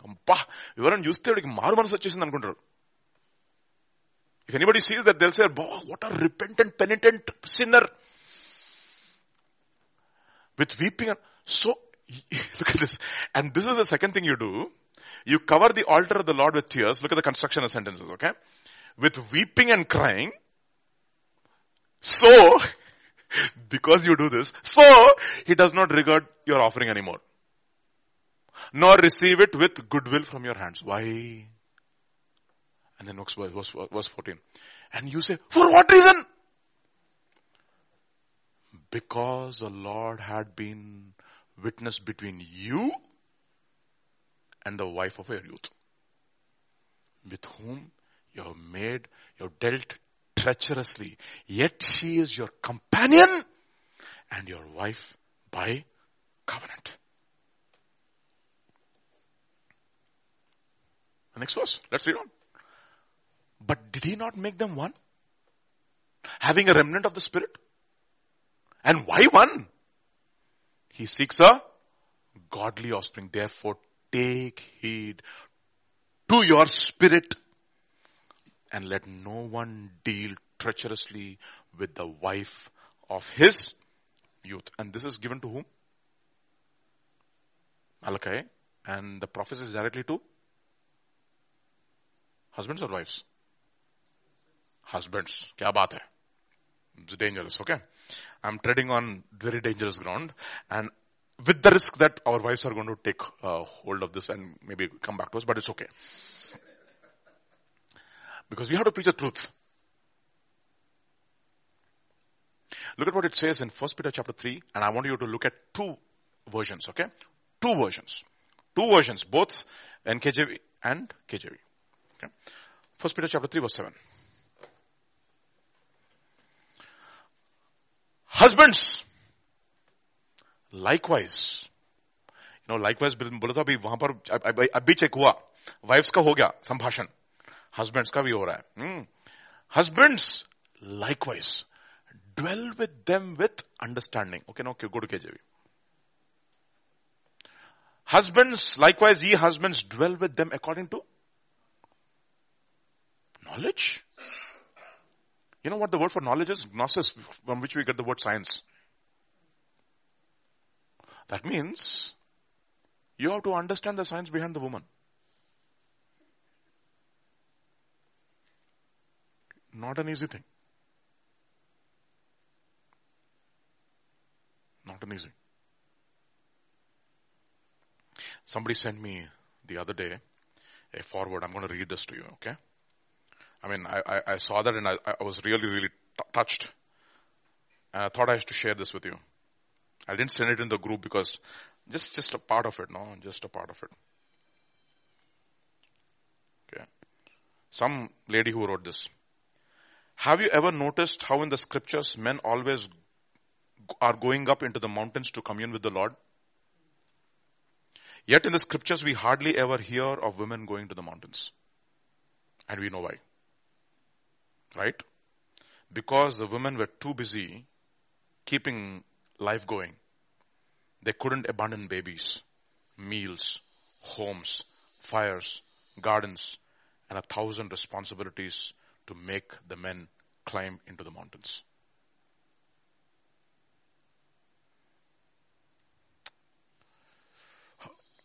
I was talking to a friend the other day saying that as a modern woman, I feel like I'm never free enough from my responsibilities, never in a quiet enough or a holy enough spot to have the type of communion I want with God. Her response floored me. That is why God comes to women, he says. Men have to climb the mountain to meet God, but God comes to women wherever they are. I mean, I thought it was fantastic. I mean, it was a little slight emotions here and there, but I get the point. You husbands, dwell with your women, your wives according to gnosis. That's the word in Greek. Gnosis बोले तो science. Very interesting. There's a science behind the woman. In other words, understand, Baba. Let's go back now to NKJV. Dwell with them with understanding. How? Giving honor to the wife. I thought the husband has to be honored by the wife. Honor your husbands. He says, look at what Peter's saying. Giving honor to the wife as to a weaker vessel.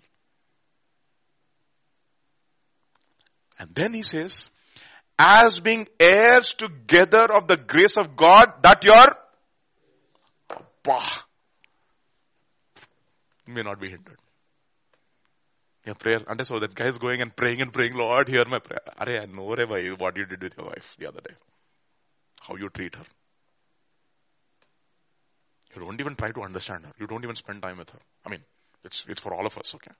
I'm not just, we're all guilty. I'm as guilty as any other person.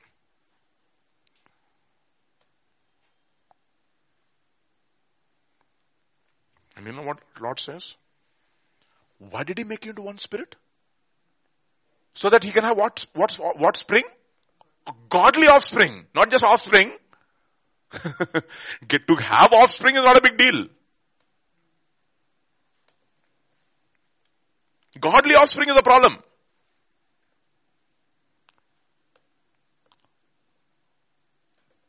see that?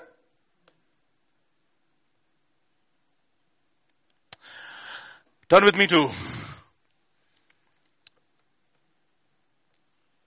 Isaiah chapter 8, verse 18. This is one of the most powerful verses in the Bible. Look at this, no? I read it so many times, and I mentioned it in some of my other sharings also. Look at what he says. Here am I, and the children whom the Lord has given me. Who's missing? The wife is missing. Yeah, good. Thank you so much. You know what Isaiah is saying? When I say I, my wife is already included. Adi point akkada. And he says, here am I and my wife. And my wife and I gundu cheppadam avasaram ledhu inka. Akkada grammatical mistake kuda ledhu inka. The moment he said I, wife is included. I don't even have to mention my wife. She's like Malachi, no? She doesn't know, she has no identity other than her husband. Here am I and the children that the Lord has given me. We are for signs and wonders in Israel from the Lord of hosts who dwells in Mount Zion. That is the purpose of marriage, he says. So if this is not what we are, because ultimately our covenant with God and our covenant, why am I bringing these two together? The covenant with God is equivalent to the covenant with your wife. It's a similarity here. It's a parable. The covenant with your wife is a parable of the permanent covenant that we will have with God. And the way that we deal here is directly proportional to the way that we deal with God in our attitude. What I mean. I'm not saying that we compromise the standards of God. No, that is not what I'm talking about. We don't compromise the standards of God as men. No, that is not what we are talking about. But we are talking about here. We just take this word.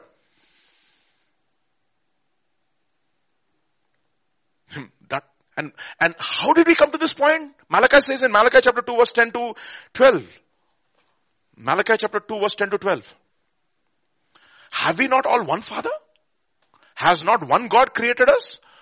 Why do we deal treacherously with one another by profaning the covenant of the fathers? And then he said, Judah has dealt treacherously and an abomination has been committed in Israel and in Jerusalem. For Judah has profaned the Lord's, look at this, holy institution which he loves. I like the word, the way he puts this together. That is the reason why Hebrews chapter 13 will says, marriage is what? Honorable among all, and the bed undefiled, and whoremongers and adulterers God will judge. This is, he has been committed in Israel and in Jerusalem, for Judah has profaned the Lord's holy institution which he loves. He has married a daughter of a foreign god.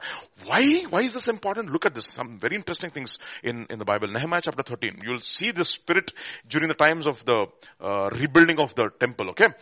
Nehemiah chapter 13 verse 23 onwards. In those days I saw Jews who are married women of Ashdod, Ammon and Moab. And look at this. And half of their children spoke the language of Ashdod and could not speak the language of Judah, but spoke according to the language of the one or the other people. Isn't it interesting that the other people did not speak the language of Judah, but our children spoke the language of the foreigners?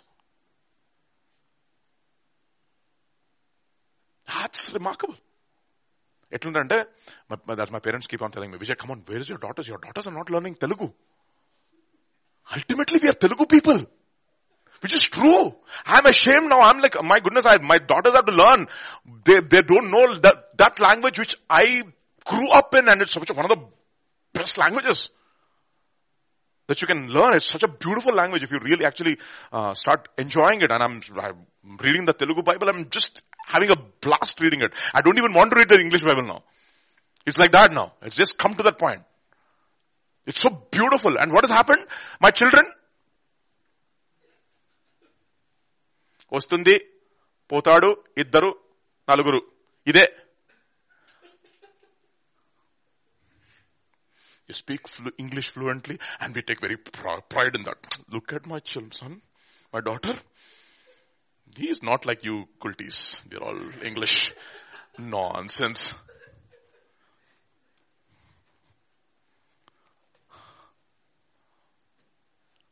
half their children spoke that. Now think of that spiritually now. They spoke the language of Ashdod, but no, not the language of praise. What they sing movie songs, but they can never sing songs of praise. That is Judah. The language of Judah matlab kya hai? Praise. Have you seen?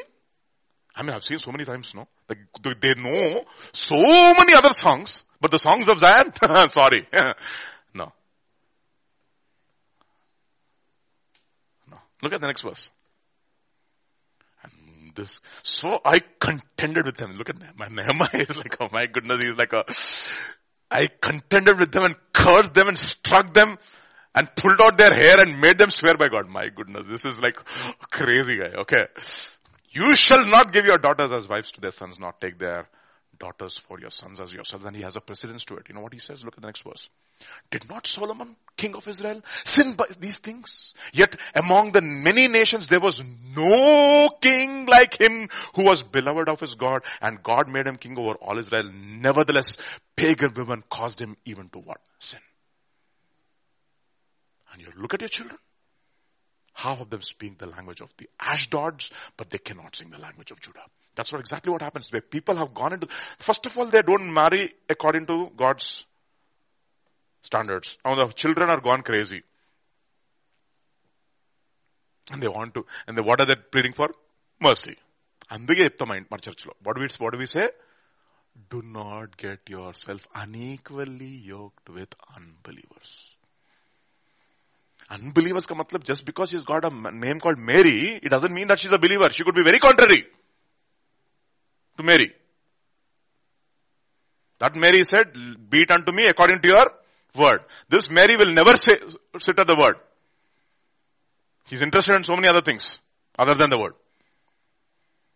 If she's interested in so many other things other than the word, do you think she'll be able to teach our children, her children, the word?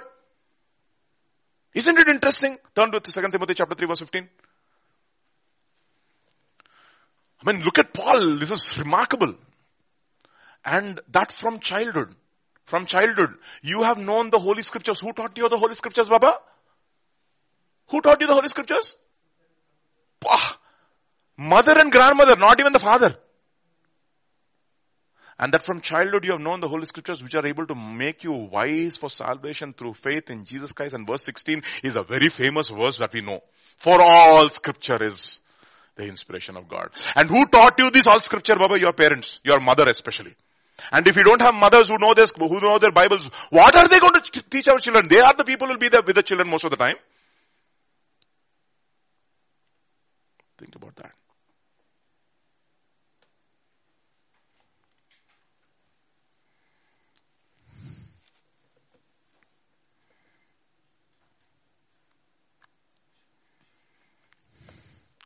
The problem is not only when some of the Jews do it. Am I okay?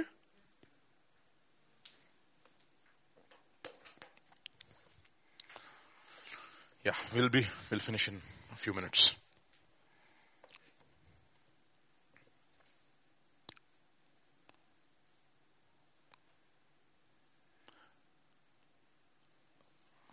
Sorry, Isaiah chapter 8 verse 1. 1 to 5 actually.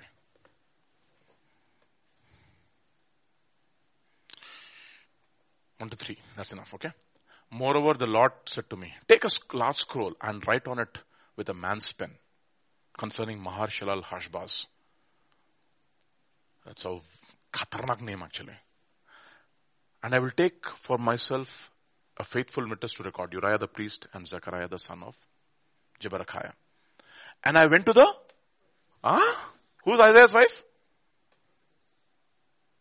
Adi. So what is our standard? See that? How far we have fallen from the standards of God? Can we honestly say that I and the children that the Lord has given me are for signs and wonders in Israel? Think about that.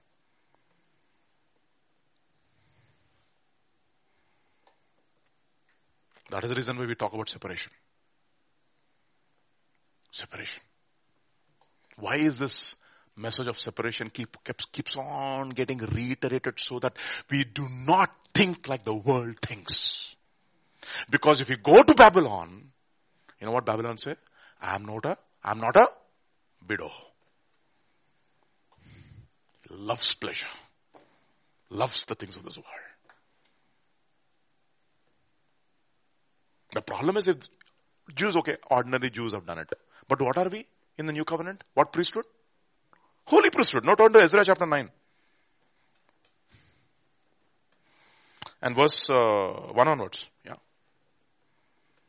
When these things were done, the leaders came to me saying, the people of Israel and the priests and the Levites have not separated themselves from the peoples of the lands with respect to the abominations of the Canaanites, the Hittites, the Perizzites, the Jebusites, the Ammonites, the Moabites, the Egyptians, and the Amorites. For they have taken some of their daughters as their wives for themselves and their sons, so that the holy seed, look at this. The holy seed is mixed with the peoples of those lands. Ultimately, you are supposed to be the carriers of the holy seed. Are we not born of the seed of God? Of the word of God? Can the seed of the word of God mix with something else? There's a point over here. Saying that is the reason why that institution called marriage is so important to God. So that He can find a husband and wife which are so in tune. And we are all in that process, okay? We have not arrived. This is only to examine our own hearts, and the grace of God is available for us. No? So that it says, right, if two of you agree, whatever you bind on earth will be bound in heaven. You know where that agreement is possible? It's possible in a marriage. It is possible. It's not that all marriages are like that. It's not necessary that they are, but that is God's heart. Maybe this time that we are going through, we maybe have to take some drastic steps to get reconciled to our spouses. In that, we ask tough questions of each other and say, have we put God first? Are we giving our best to God? Or it's okay. Chalega. Daudega. Aisa nahi rahega. Aisa nahi chahiye. That's not the point. That is not the way to do it. God has given us His best. It's not that He's looking for perfection. I'll show you one verse and we will stop. Okay? First turn to 2 Corinthians chapter 8. I love this verse, which is such a liberating verse. Okay? Chapter 8 verse 12. 2 Corinthians chapter 8 verse 12. Let's finish this. For if there is first a willing mind. That's all it's. He's looking at that. If you are willing and obedient, you shall eat the best of the land. Because these things we cannot do it in our own strength. Impossible. We can try, we'll fail. But if there is a first a willing mind, it is accepted according to what one has and not according to what one does not have. God is only looking at what you have. To the best of your ability, are you giving the best? That is what He's looking for. What you do not have, He's not looking for that. You're not comparing yourself with one brother or the other sister and you're looking at that brother and says, look we have to be like that brother. No. To the best of your ability. Have you made those priorities in your life so that you can always be in a position to give God the best? If there first be a willing mind. Another translation? Maybe NLT, NIV. We will look at those translations and stop. If you are really eager to give. That's what He's looking for. This is what? NLT, NIV. It is not important how much you are able to give. God wants you to give what you have, not what you don't have. NASB, NIV. For if the willingness is there, the gift is acceptable according to what one has, not according to what one does not have. Another place in ASB maybe. For if the readiness is present, that's all he's looking for. It is acceptable according to what a person has and not what according to the person does not have. So God is not looking for what you do not have. Don't manufacture things where you don't have. Then you'll become like clones. God is not looking for clones. Like Pastor says, He's not looking for clones. He's looking for individuals who have given their best that they can give. So there's no pressure. You're not comparing yourself with this person or that person. There's no pressure here. The only thing is your heart. That's all He's looking for. Isn't that a liberating statement? Isn't our God good? Yes, I have given the best there, but I know your limitations. But I'm looking for what? Whether you have a readiness, if you have a willing mind. That's all. Whether you're eager. If the eagerness is there, if you're slack, if you're obtuse, then, sorry. So this morning, let us be challenged to give the God our best. If you're a young man, you're a young woman, your best years belong to God. Then the rest will be holy. Manasilayo, everybody. Let's pray. Father, we just thank you, Lord, for this time. Father, I believe that you've spoken to all of our hearts, beginning with me, Lord. And the challenge is to all the young people, Lord. I'm particularly speaking to people who are my age, younger than me. Father, a challenge. You gave your best. And you deserve our best.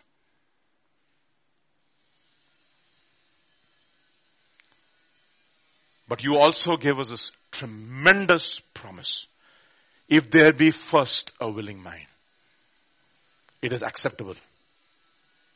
Not according to what one does not have, but what according to one has. And therefore this morning, we want to give ourselves to you. All that we have to you, to the best of our ability, to the best of our knowledge. Father, use us to build your church, Lord. We don't want to be left behind or put to the side. We want to be a part of that building. Coming to Him as living stones. So that we can become a holy priesthood who will offer spiritual sacrifices, which is acceptable to God through Jesus Christ. To that end, I pray that you would bless all of us with the strength and more importantly, with the inclination to be eager. Create in us the eagerness. For you said, it is God who works in you to will and to do His good pleasure. To that end, I pray that you would bless us. For in Jesus' name we pray. Amen.